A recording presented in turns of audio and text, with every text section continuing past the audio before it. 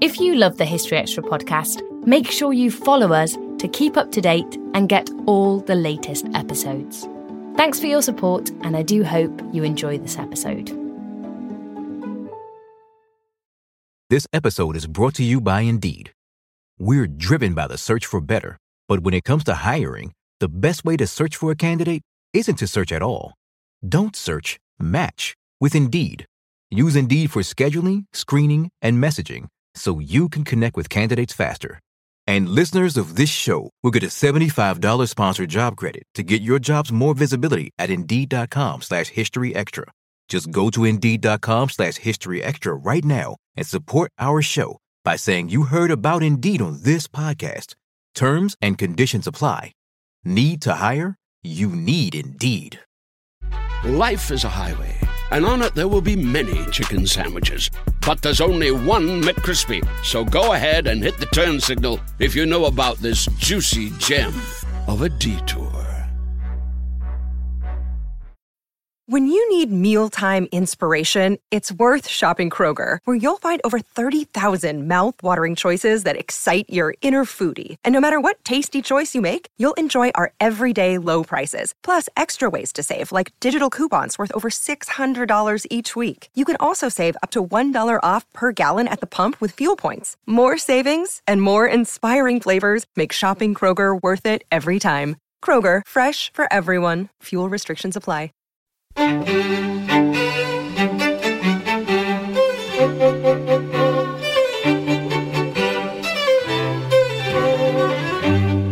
Hello and welcome to the History Extra podcast from BBC History Magazine, Britain's best-selling history magazine.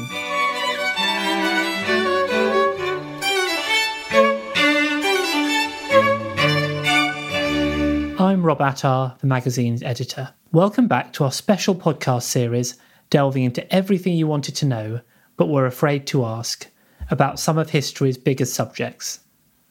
For today's episode, we've been joined by Professor Mark Stoyle of the University of Southampton to tackle questions on the civil wars of the 1640s. Putting the questions to him was our Deputy Digital Editor, Eleanor Evans. Welcome to the latest episode in our Everything You Wanted to Know But Were Afraid to Ask series. Today we're going to be talking about the civil wars of the 1640s, and I'm really pleased today to be speaking with Mark Stoyle, Professor of Early Modern History at the University of Southampton. He's written widely on the civil wars of the mid-17th century, including on the propaganda and the human cost of the conflicts, and most recently about the women who joined the armies of King and Parliament. The format of the episode is as before. We're going to explore the most popular search queries put to Google, along with some reader questions submitted on social media. So, Mark, thanks for joining us. Well, it's my pleasure. And to get us started, the headline of this podcast is Everything You Wanted to Know About the Civil War. So can we look at that term, as this series of conflicts is also known by other names, isn't it? Yeah, I mean, I think it's always been very controversial. What should the Civil War be termed? And at the time, of course, people at first didn't know what was happening. They were just talking about, these unhappy conflicts, these troubles and so forth. And then once the war was over and the king's forces had been defeated, it was then also difficult to know what to call the conflict because both sides tended to use different sort of terms. So from the king's perspective, of course, the Civil War was a huge rebellion against royal power. And so particularly after the restoration of the monarchy in 1660, when the crown was sort of restored to the Stuarts, they would refer to it as the Grand Rebellion or the Great Rebellion. And of course, at this time, rebellion was seen as a very bad thing, it was a very sort of negative word. And of course, from the point of view of those who fought for the Parliament, it wasn't a rebellion at all. It was much more a sort of a fight for English liberties and against what was seen as a sort of tyrannical form of government, if you like. And then once the conflict had sort of died down, there were these sort of partisan names that were used, should one call it the Grand Rebellion, should one call it something else? And just as in sort of modern day Northern Ireland, people actually would often use euphemisms when they were talking about it. So they would call it these recent troubles, the recent troubled times, our unhappy divisions. So there were lots and lots of different ways of referring to the wars, and the way that you termed them yourself would often reveal quite a lot about your own sort of political views. Mm-hmm. So for the purposes of this conversation, we're talking about the Civil War of the 1640s, the series of conflicts. So when did these series of conflicts take place? Well, the Great Civil War, the First Civil War, that took place between 1642 and 46, and that was fought between the forces of King and Parliament in England. And then there was also sort of conflicts going on in other parts of the British Isles at the same time.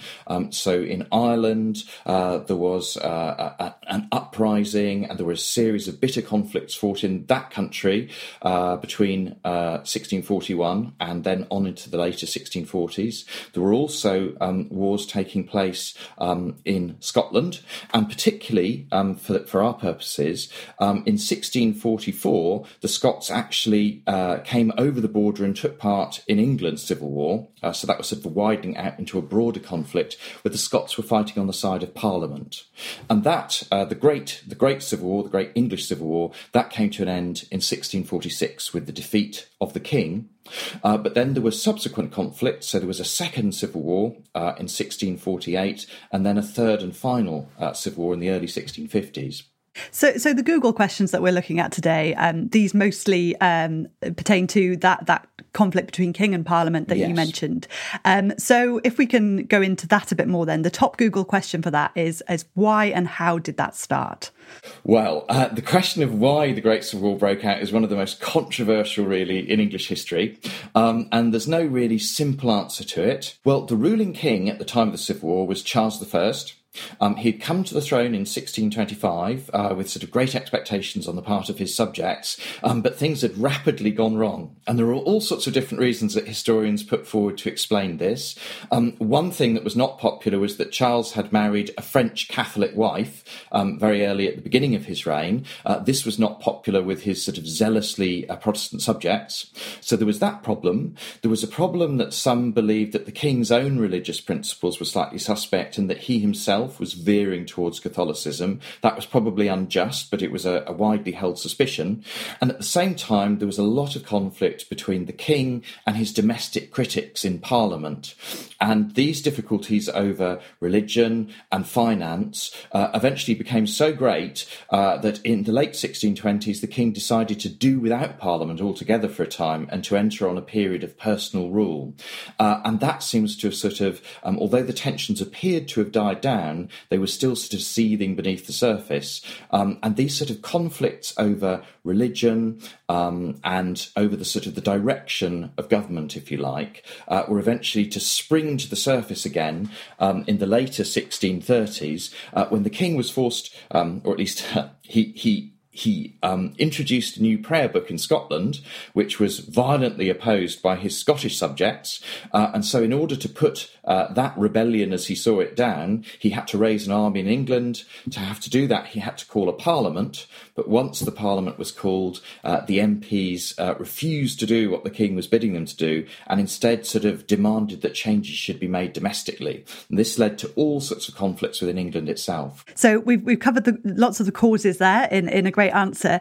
If I can jump in with another one from Google, how did it start? What were the physical events that led to war being declared? Well, during 1641, there was more and more sort of tension, if you like, between the king and his leading opponents in Parliament, and he became more and more sort of anxious about where things were going and felt that he must do something to try and get out of this sort of process that was turning him into almost the shadow of a king rather than a real king. And I think the final sort of the final straw for him was that word began to circulate, or rumours at least began to circulate, that his opponents in Parliament might attempt to impeach his wife, Henrietta Maria, the Queen, and that she might as a result be brought in danger of death. And so partly for fear for his wife, partly for anger and rage at the way that his critics in Parliament were sort of seizing many of the powers which he saw as completely his own, he resolved to strike at the sort of the head of the Hydra, if you like, and to arrest some of his leading opponents in the Parliament. He marched to the House of Commons with a group of armed men. attempted to sort of seize the persons of these MPs, but they'd been warned in advance and they'd escaped. And the king's appearance in Parliament with a force of armed men at his heels, this created sort of outrage in London. There was tumult on the streets, there were sort of popular disturbances, and eventually the king, fearful for the life really of his family, fled from the capital and left London. And at that point you actually have a physical separation between king and Parliament. The Parliament then begins to sort of establish itself as really a government in its own right, and the king sets off to find support elsewhere in the country. And thus you can see there's this sort of divergence now has become physical between the supporters of the Parliament in London and the supporters of the king initially at York. And once you've got these two separate sort of heads of government, if you like, it wouldn't be long before an actual civil war began to break out. And during the following months, between sort of January 1642, when the attempt on the 5 members was made, and the summer of 1642, England gradually falls apart into 2 armed camps. Well, that leads perfectly into another very popular Google term. How did people choose sides in this civil war? Oh, well, again, that's a really huge question, and it's one that I spent all of my career really looking into. There are lots and lots of different answers. I think some people made a very sort of principled choice for king or parliament, and there were different reasons for doing so. Those who were most zealously Protestant or Puritan, they suspected that the king and his wife and his leading ministers were leading England into a more sort of Catholic direction. So they tended to support the Parliament, which they saw as the upholder of sort of zealous Protestantism. Many of the sort of more religiously conservative Protestants, though, they were very happy with the Church of England as it was. They saw Charles I as its protector, and they were very suspicious that the Puritans were trying to change the church and make it more radical. So sort of conservative members of the Church of England would often support the king, and obviously the few Catholics in England supported the king as well, in large part because they were terrified about what the Puritans might do to them if they took control. So there's a series of religious issues, and I would argue that those are probably the most important, but there were lots of cultural issues as well. So some people who enjoyed sort of traditional festivities and games and pastimes and liked indulging in those on Sundays, they were very opposed to the sort of Puritan drive for moral reformation and the attempts to almost get rid of these old festivities and force people into a much more sort of pious lifestyle. And a lot of those people supported the king for sort of cultural reasons, if you like. There were also ethnic reasons tied up with this. Parliament tended to be associated with a sort of quite a fervent sense of Englishness.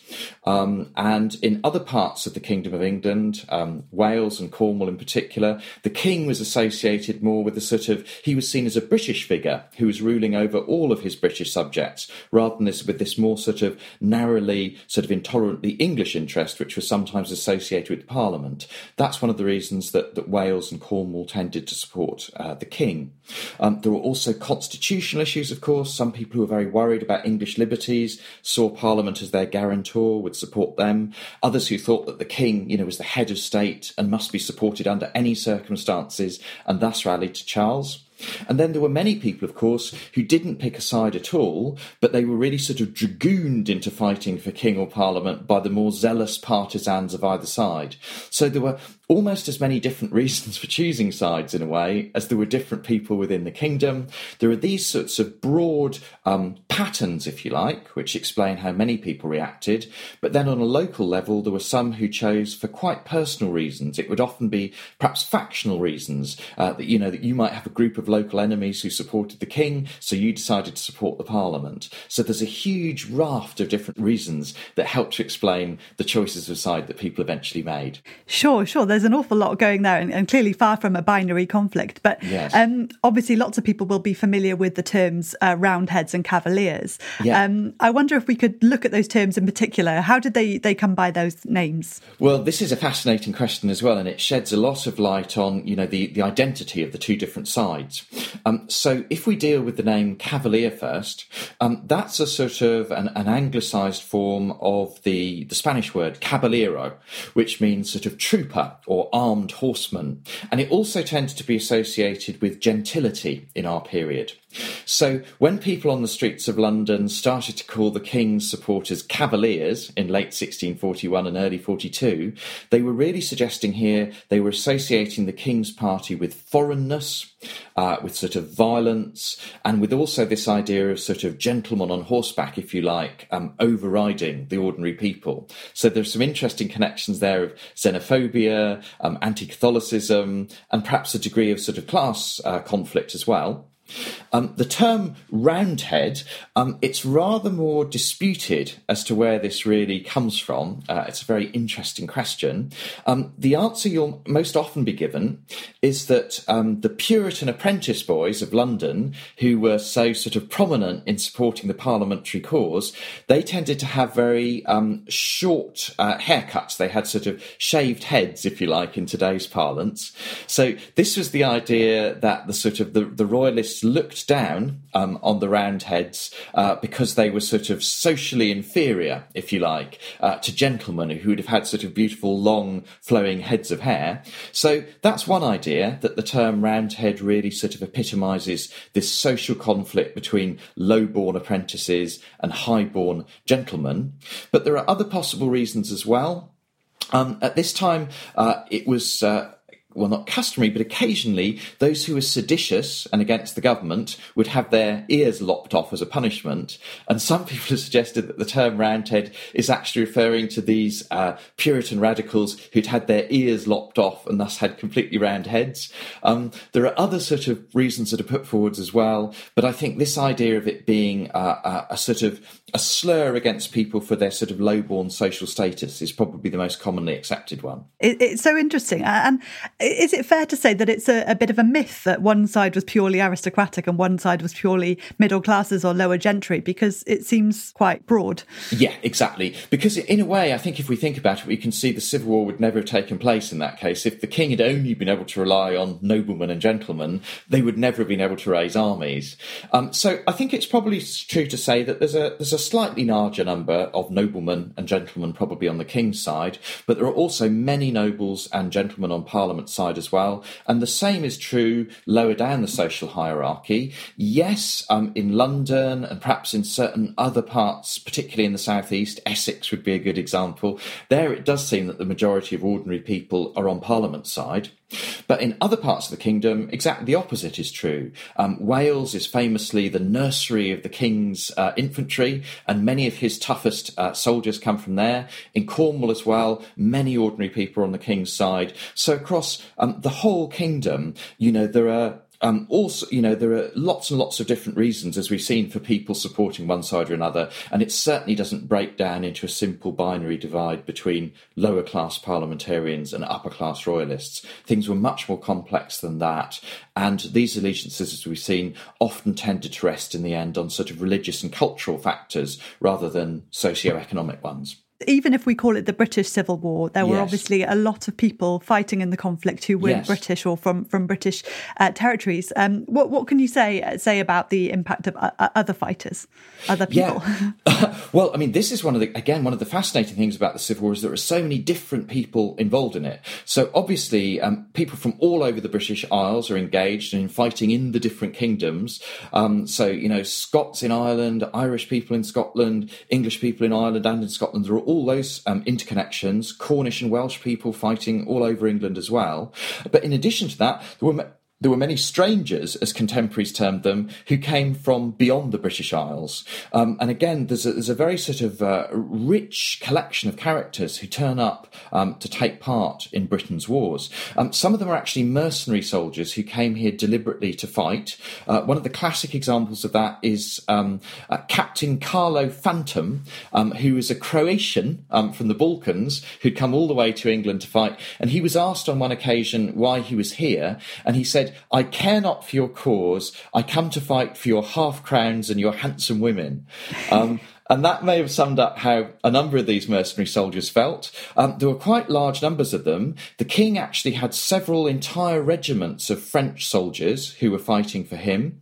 There were a number of people from the New World, of godly Puritans from across the Atlantic, who came back from the English colonies there to fight on Parliament's side.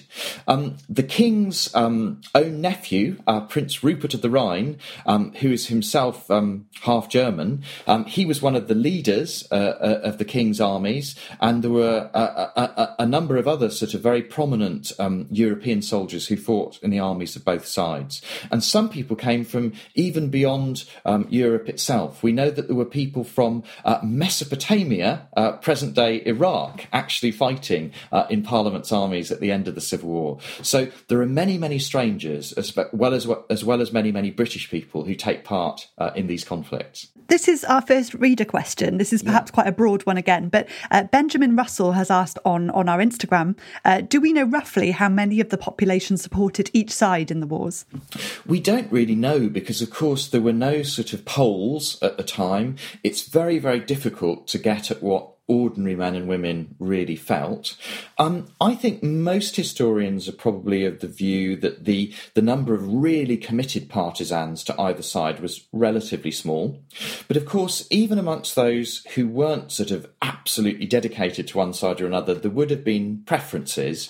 And I mean, my own view is that most people in the end did have some sort of preference for either king or parliament. There were some people who were completely neutral and wished to plague on everyone's house, if you like. But my suspicion is that their numbers proportionately were probably not as large as those who did have preferences for one side or the other. But I'm afraid we'll never be able to say accurately precisely how many people supported one side or the other, and indeed precisely how many were neutrals. We just don't have the figures really to make that possible. What I think we can say is that nobody was able to escape the effects of the Civil War, and that everyone would have been sort of whirled up, if you like, in its events in one way or another. Okay, fantastic. Well, if we can talk a bit more about those effects then. Some of the top Google queries again address the battles. One of the top Google questions we've got about the battles is what was the first battle of the Civil War? Well, the first big battle of the Civil War was the Battle of Edge Hill, and that was fought in Warwickshire in 1642. And of course, we know now that the Great Civil War went on for years, but people at the time weren't expecting that. They thought that it would be over really quickly. There would be just one big battle, if you like, and then it would all be over before Christmas. And Edge Hill was the first great battle of the war. Essentially, the king, having gathered lots of troops in the north of England and in Wales and the Marches, was heading down towards London, trying to regain his capital. Parliamentary forces were obviously eager to resist this, and there was a great clash between the king's forces, which were led by Charles himself, and by Parliament's forces, led by the Earl of Essex, which took place at Edge Hill, which is near Kyneton in Warwickshire. And there was a terrible struggle that was fought on that day. Many, many hundreds of people were killed, but contrary to everyone's expectations, the battle turned out to be something of a draw. Parliament was probably worsted on the field, but it managed to hold its ground. And although some of the parliamentary troops were driven from the battlefield, others remained where they were. Both sides, it seems, were probably shocked by the bloodiness of the encounter and by just how appalling the slaughter had been. And once the battle was over, nothing had really been decided. What that had demonstrated, I think, was that both sides were strong enough to fight against each other, but neither was strong enough to completely wipe the other from the field, if you like. So this really opened the way for the conflict to become an even longer and more bitter one, and for the trouble to spread out into all regions of the country. Well, you mentioned there that one thing we are certain of is that it affected everyone at every stage, if you like. Yes. And that takes us into another big Google query. What was life like during the Civil War? I know that's a terribly broad question. Well, of course, it depends a lot on what kind of person you were, but above all, perhaps in the Civil War, where you lived. I think one of the crucial points to bear in mind about this conflict, the Great Civil War, is that certain areas, particularly London and the South East, never came under the King's control. Really, from the beginning of the Civil War, they were held by Parliament. And as a result, people's experiences there were bad in that they had to pay huge quantities of money towards the war. Lots of men were marched away to fight. Lots of families lost, their male breadwinner or their sons, or their fathers, whatever. But at least in those areas, there was no actual fighting, or very little. Things were very different, really, in the south of the country, the Midlands and the north. Here, there was a huge amount of fighting. Some areas were fought over again and again for a number of years. And as a result of that, the devastation in those areas was really awful. This was true of the areas around Oxford, for example, the Severn Valley, large areas of the southeast, large parts of the north. Here you had different armies marching and counter-marching, taking provisions, plundering and stealing, sometimes beating up local civilians, conscripting men to fight. I think in those areas, in certain parts of the war, law and order had almost sort of broken down by the end of the conflict.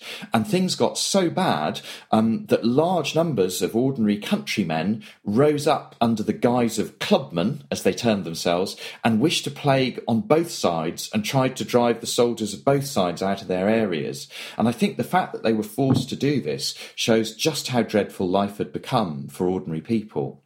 And I think you could argue that as a result of plunder, sort of terror, really, of not knowing where the soldiers would come next, the disease that was spread by the soldiery and so forth, these were really some of the most dreadful years that the English people have ever had to live through in certain areas of the country. Still to come on the History Extra podcast. The legacy of the war, the physical legacy of the war in terms of the injuries inflicted on individual men and sometimes women's bodies, these things went on being sort of remembered and sort of experienced every day for decades to come.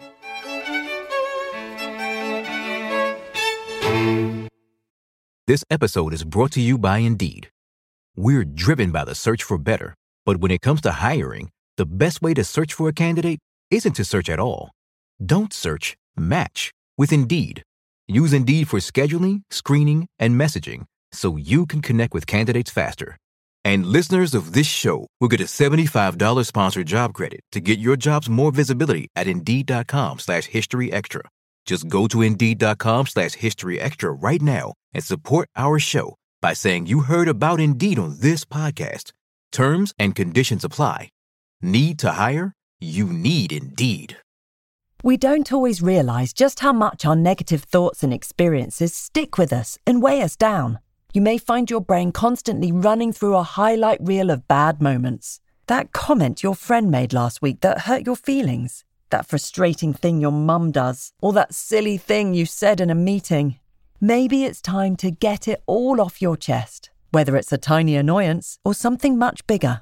Talking about it can give you some relief and lead you to a potential solution. That's where therapy comes in. It's a safe space to share whatever's weighing you down and learn to process it so your internal highlight reel can focus on the good stuff. And BetterHelp offers affordable online therapy on a schedule that works for you. Connect with a licensed therapist by text, phone, or video call. Start the process in minutes and switch therapists anytime. Let it out with BetterHelp.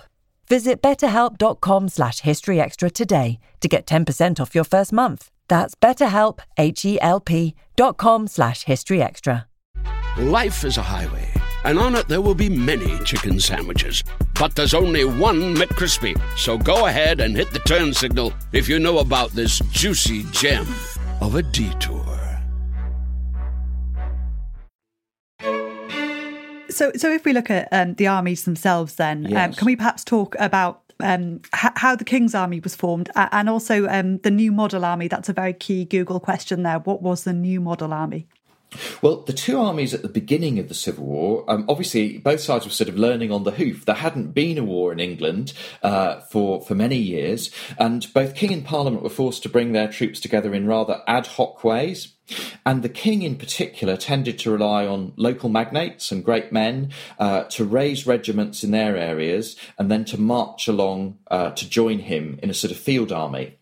And Parliament too, at the beginning of the Civil War, sort of relied on broadly similar methods, that great men would raise regiments in their own particular areas to fight for Parliament.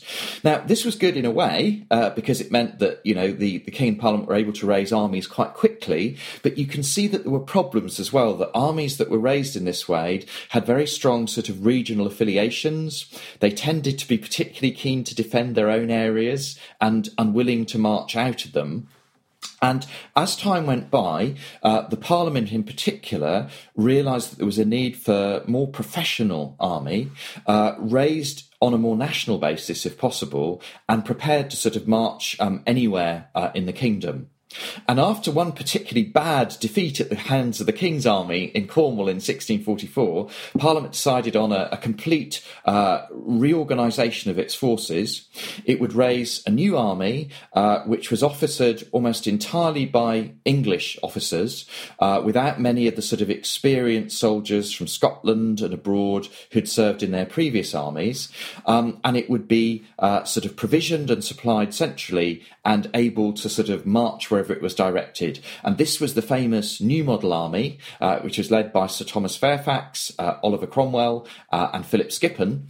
And eventually it was this army which marched out and in the Battle of Naseby, fought in 1645, completely defeated the King's main field army. And that was the third of the great battles of the Civil War, and the one which really sealed the King's fate in many ways. Before we move on, we probably should talk a little bit about one of the names in particular you mentioned there, Oliver Cromwell. Yes. Who was he? Where did he come from? Well, Oliver Cromwell came from East Anglia. And he was of a gentle family, but he wasn't particularly prominent before the Civil War. He was respectable in his own area, if you like, but he wasn't widely known. He was an MP, and he was also someone who was extremely committed to Parliament's cause from the very first. He raised a cavalry regiment in East Anglia, with which he fought the King, or the King's local forces at least, during the early years of the war. And he very quickly established a reputation as a particularly efficient and zealous parliamentarian commander. And after a series of relatively minor triumphs, if you like, he also achieved a huge victory at the Battle of Marston Moor, which is where the parliamentary forces, combined with the Scots, managed to destroy the King's northern forces, which were commanded by Prince Rupert of the Rhine. And it's really from that point onwards that Cromwell becomes more and more prominent in the parliamentary ranks. He's eventually made the Lieutenant General of the New Model Army. He commands the cavalry of the New Model Army, and eventually the New Model Army's victories in turn are so successful that Cromwell is sort of propelled to still greater heights until he eventually becomes, the single most important military figure in the kingdom after Fairfax. And from there he goes on to achieve even greater triumphs, and eventually, of course, comes to head the English government after the execution of the King. Okay, so if we jump into another reader question then. Yes. William Rochester on Facebook has asked, how much of an effect did the 30 Years' War have on the conflict? So this is the conflict 1618 to 48, both in terms of military tactics and the expertise of soldiers returning from the continent. Well, I think perhaps the first thing to state on that front is how much of a sort of a psychological impact, if you like, the 30 Years' War had. Because obviously this was a dreadful conflict in Europe. English men and women looked to what was going on there. During the 1630s, many were extremely glad to be spared the horrors of what was happening in Europe. And everyone feared that the English Civil War, when it began, would bring similar horrors in this country. So there was a great deal of fear and sort of trepidation as a result of what people had seen going on not so far away a few years before. The actual impact in terms of people who'd taken part in those wars, taking part in our wars, was important as well. I've already mentioned the fact that when the Civil War began, very few people in England had any real experience of war. England had been at peace for a very long time. Most people had never taken part in any sort of conflict. So there was a massive rush to get hold by both King and Parliament of military professionals, those who had taken part in the 30 Years' War, who had the most recent experience of of fighting. So you did see a number of those individuals coming back and being appointed to important positions in the parliamentarian and royalist armies. Now, that was good in some ways, in that they brought a great deal of experience, but in other ways, perhaps there were disadvantages that some Englishmen sort of resented being commanded by foreigners in some cases, because some of them were actually foreign professional mercenary soldiers. Others resented the fact that people who'd taken part in the wars had been promoted above them when they thought that perhaps their social rank entitled them to higher places. So I would say that these men were vital, if you like, for the training and getting people ready to fight and sort of getting Englishmen ready for the wars, if you like. But they did attract a certain amount of discontent and hostility as well. If we perhaps lump a couple of other questions we've got together as well and talk more about the battles in general. Laura Alice on Instagram has asked, how were injuries treated during the Civil War?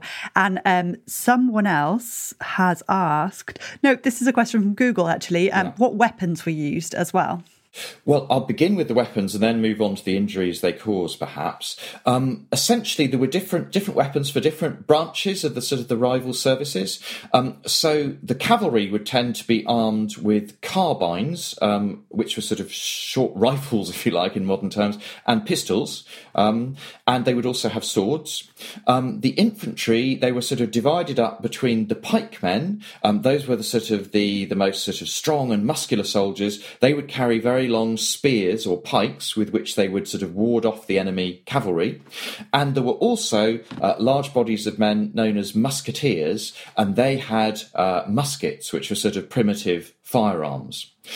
So musket and pike for the foot, sword and pistol for the horse, and of course both sides also had cannon. So they had trains of artillery, and these were sort of relatively primitive but still very powerful cannon, or lots of different kinds of these. Now, obviously, these weapons could inflict the most hideous injuries, and I think one of the worst sort of aspects of the Civil War, from the point of view of us looking back on it, is the sort of appalling suffering which it inflicted on the soldiers who were hurt. And your questioner asked, how were injuries treated? And it has to be said that, initially at least, and certainly in modern terms, what was done would seem fairly rudimentary. At the end of a great battle, there would be large numbers of people lying about, sort of terribly wounded. Many of those, of course, would simply die of their wounds on the battlefield. For those who couldn't walk, they would tend to be sort of loaded up on carts and then sort of taken away. And again, the thought of being sort of thrown onto a cart and then sort of driven away over sort of awful country roads for miles, that must have been torturous.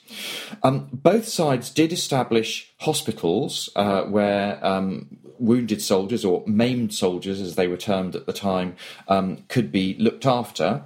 And obviously the surgeons did their best.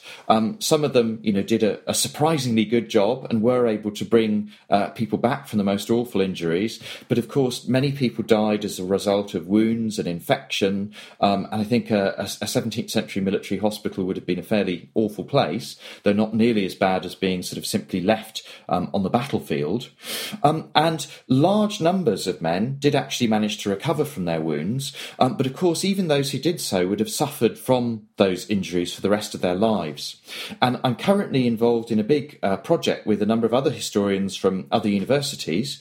And what we're looking at is precisely, the legacy of the war for these injured men. How did they live with these injuries afterwards? Many of them found it very difficult to do so, and obviously to make a living.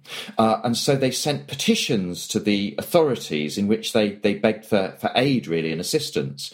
And there's a whole series of these petitions which still survive from ex-parliamentarian soldiers who wrote to the parliamentary authorities in the wake of Parliament's victories, asking for pensions to support them.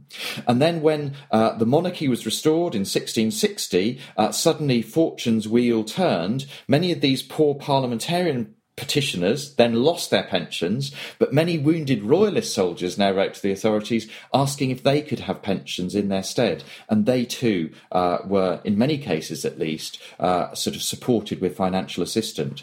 So I think the legacy of the war, the physical legacy of the war in terms of the injuries inflicted on individual men and sometimes women's bodies, these things went on being sort of remembered and sort of experienced every day for decades to come. So, yeah, clearly the human cost and the legacy of the conflict is staggering. But if we look at the numbers, another popular query from Google is how many died in these conflicts? Can you give an answer to that? Well, it's a very difficult question to answer because obviously we don't have the kind of statistics that we could draw on today to be able to answer it properly. But some historians have sort of tried to come up with a rough estimate. And it's sort of the best guesstimate, if you like, that we can give is that perhaps somewhere between 100,000 and 200,000 people may have died within the Kingdom of England as a result of the civil wars. And if that is indeed the case, it would suggest that proportionately the number of people who died in England as a result of the civil wars was actually greater than the number of people who died in England as a result of the First and Second World Wars put together. So that gives you some idea of just how appalling the human cost of these conflicts were. And it's almost certain that things were even worse. Well, we know for certain they were even worse in Ireland and in Scotland, in Charles's other kingdoms. So the human cost of the civil wars is absolutely immense. Yeah, that human cost, that work sounds fascinating. In your previous answer, you mentioned women. And yes. This isn't in the top Google questions, unfortunately, but I hoped we could still talk about it. You wrote for BBC History magazine a wonderful feature on women who joined the armies of the King and Parliament. What can you say about that?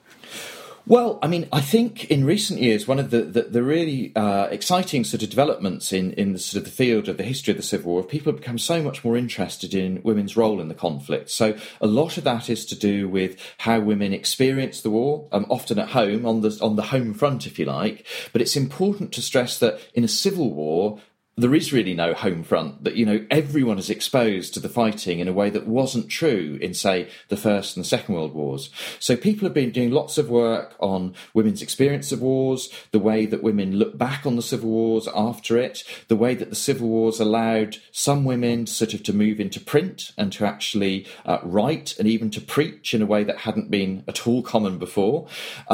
Also looking at the way in which, in some ways, the war gave the women more sort of liberty, if you like, to do things which they wouldn't have done in the past. But at the same time, was this seen as a liberty, as any kind of liberation, or was it rather that women found themselves forced into roles which they didn't really want to take on and they were glad to relinquish when they could? So there are all of these fascinating questions, if you like, about how the war affected women, how they felt about it at the time, how they look back on it afterwards. One of the things that I've been particularly interested in is the question of women combatants. And obviously there weren't many women who fought in the Civil War. The great majority of the combatants were men, but there were a surprising number of women on Civil War battlefields. Civil War armies were not composed exclusively of men. There were large numbers of women with them, and particularly with the King's armies, who served as nurses, as laundresses, who were simply there with their husbands or their partners or their fathers. So there were large numbers of women in the train of these armies. And on several occasions, they suffered really badly at the hands of opposing soldiers. The worst of these incidents occurred after the Battle of Naseby in 1645, when Parliament soldiers actually massacred a number of the royalist female camp followers and savagely mutilated some of the others, claiming that they were prostitutes and Irish women, and there are even hints they may have suspected some of them of being witches. So, women did fall under the the sword on a number of cases, and they were exposed to a great deal of danger. But there were also at least a handful of women who actually fought themselves, who dressed up as men and went off to serve in the rival armies. And these women were referred to at the time as she-soldiers. Now, we don't know how many of these women there were, because obviously they were very much undercover.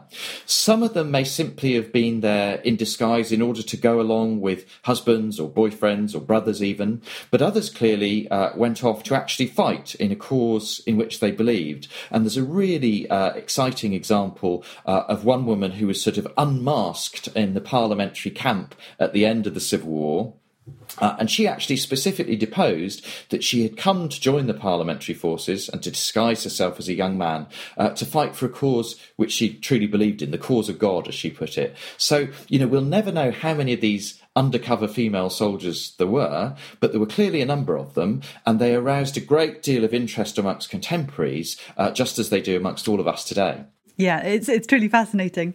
And to kind of begin to look at the end of this period. Yes. The top Google question, unsurprisingly, about this period is who won the Civil War and why? Well, the Great Civil War that we've been mainly talking about today, the First English Civil War, that was won by the forces of the Parliament. And again, there are a number of different reasons that are put forward to explain why this was the case. Some historians believe that Parliament was always very likely to begin to win from the very beginning. And if we think about that, we can see why. Parliament controlled London, which was by far the biggest city in the kingdom, the richest part of the kingdom as well. From London, it also controlled the southeast of England and East Anglia, which again are the richest and most heavily populated areas. You could argue with that as its sort of power base, if you like. Parliament was always likely to win out over the king in the end. In addition to that, it had an enormous advantage in the fact that it had control of the navy. So the navy went over to Parliament pretty much completely at the beginning of the Civil War. This meant that they controlled most of the ports, they controlled most of the trade that was coming in from abroad. They could also deny the king support from abroad, which he might have hoped for. So those two things together gave them a huge advantage. We've already looked at the fact that in 1645 Parliament created this new model army which was more efficiently organised, controlled and, to be honest, bigger than most of those which had gone before, and that too is often seen as a sort of war-winning weapon. And other historians argue that the king made sort of tactical mistakes. Some historians believe that if he'd won at the Battle of Marston Moor in 1644, which was fought on his side by his nephew Rupert, he would never have lost the north.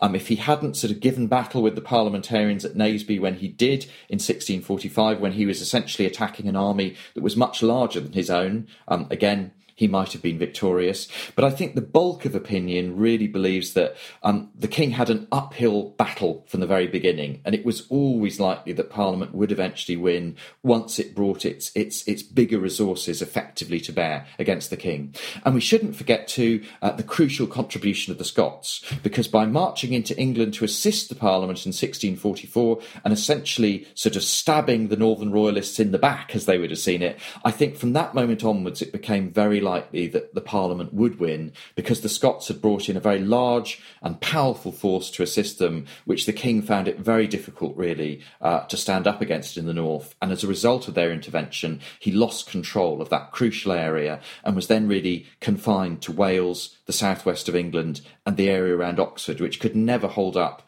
against the rest of England and Scotland alone. And it's after a second conflict then that the king is put on trial and executed. What can you say about those events that led to his execution?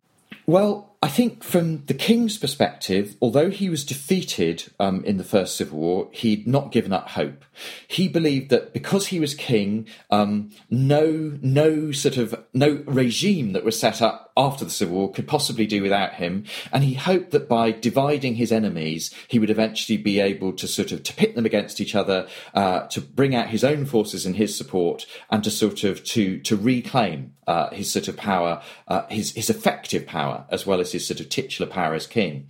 And to this end, the king really indulged in a series of manoeuvres and negotiations. He managed to conjure up a new coalition, partly composed of his own old royalist supporters, partly composed of disgruntled parliamentarians, partly composed of Scots who were unhappy with what Parliament was doing in London. And he brought all of these forces together in what's usually known as the Second Civil War, which took place in 1648. The king was in in quasi-captivity in parliamentary hands at this time, so he wasn't in control of those forces, but he hoped that they would sweep him back to power, if you like. But essentially, the new model army, which had served Parliament so well in the First Civil War, was now to do exactly the same in the Second Civil War. It defeated its various opponents one by one, and completely victorious by now, it returned really to sort of, how can I put it, to seek conclusions with the king. And from the time of the Second Civil War, many in the new model army lost patience with Charles. They decided that he had not, God had decided in the First Civil War that Parliament was right. By stirring up a Second Civil War, he'd gone against God's judgment and had sort of imbued the kingdom in blood for a second time. And they had decided that by doing so, he'd really sealed his own fate. This was when they decided to put the king on trial. And it was that really which led to the setting up of a court to try the king, to the king's trial in early 1649, and to his eventual execution. Perhaps if we can add, I think we've got time for one final reader question. Yeah. This is from I Smith on Instagram, who has asked, were most of the population in favour of the Puritans at the time Charles I was executed? Perhaps another broad one there, but it would be interesting to talk more broadly about support for his execution. Yeah, well, I think the crucial thing to say here is that the majority of the English people were never Puritans. Puritans were always, a small number within the kingdom, a relatively small proportion. I think it's fair to say that during the Civil War, the Great Civil War, the Puritans were almost at the vanguard of the parliamentary cause, and there were many people who admired them because of the sort of the stoutness with which they stood up for parliamentary liberties and so forth.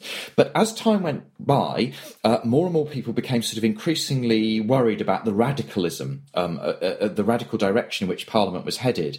I think that was already clear by the end of the First Civil War, when many of the most sort of zealous Puritans had actually coalesced into the New Model Army, which was becoming an increasingly radical force. There were many, even quite conservative parliamentarians who didn't like the way that this was heading. There were many who were sort of worried about the way that the Puritans seemed to be pushing the English church in a much more radical direction. So I think you could say that even by the time that the First Civil War had come to an end, there's a sort of increasing unease, even amongst many who are not royalists, about the Puritans, if you like.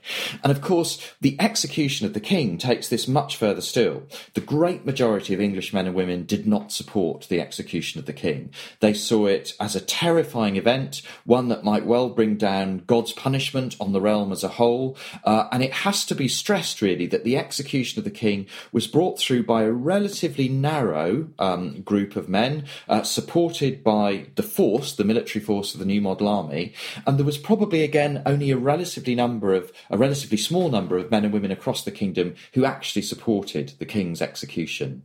And from that point onwards, the Puritans may be in control, but they're really keeping that control through military force, through the power of the New Model Army. And the majority of the English people throughout the period from the king's death, or the king's execution, I should say, until the Restoration, they're never really fully behind the sort of the godly Puritan regime, which has a relatively narrow support base in the country as a whole. Oh, okay, well, I think if we go any further, we'll perhaps be going beyond the headline of the Civil War. But that's all of the questions from Google and from many from our readers as well. If I can just ask you, Mark, to perhaps finish up, is there anything we haven't covered today that you really wish people were asking about this period? Well, I think that a number of the areas which we've discussed already are areas that are very dear to my heart. I think the question of just how impactful the Civil War was on English people, that's been very much explored by historians lately. We're sort of now broadening this out to look not just at how ordinary men were affected, but how ordinary women were affected and children as well.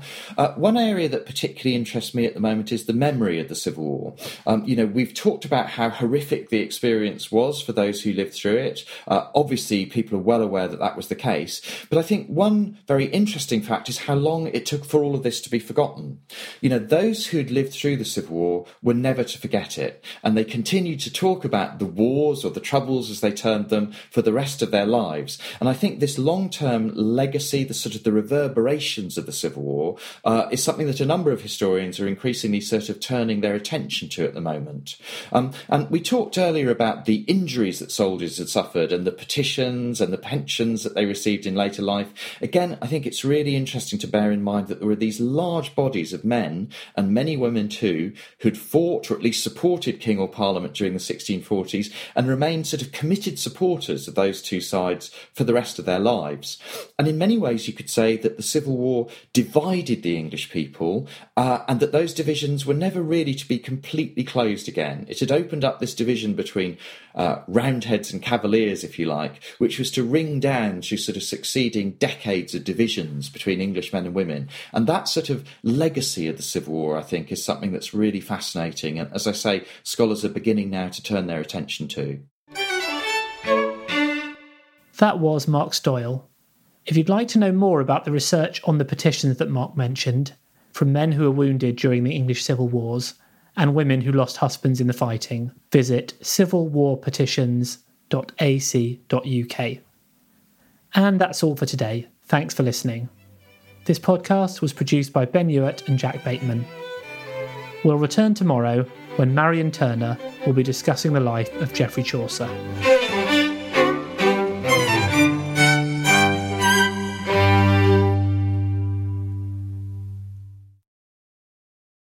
A collision between a Chinese jet and an American spy plane. He came and rammed into our left wing. With relations increasingly strained, what are the chances of things spinning out of control? The Western world was asleep. I'm Gordon Carrera. I'll be exploring the friction in this most important of relationships and asking, has the West taken its eye off the ball? You cannot ignore China. From BBC Radio 4, this is Shadow War, China and the West. Listen wherever you get your podcasts.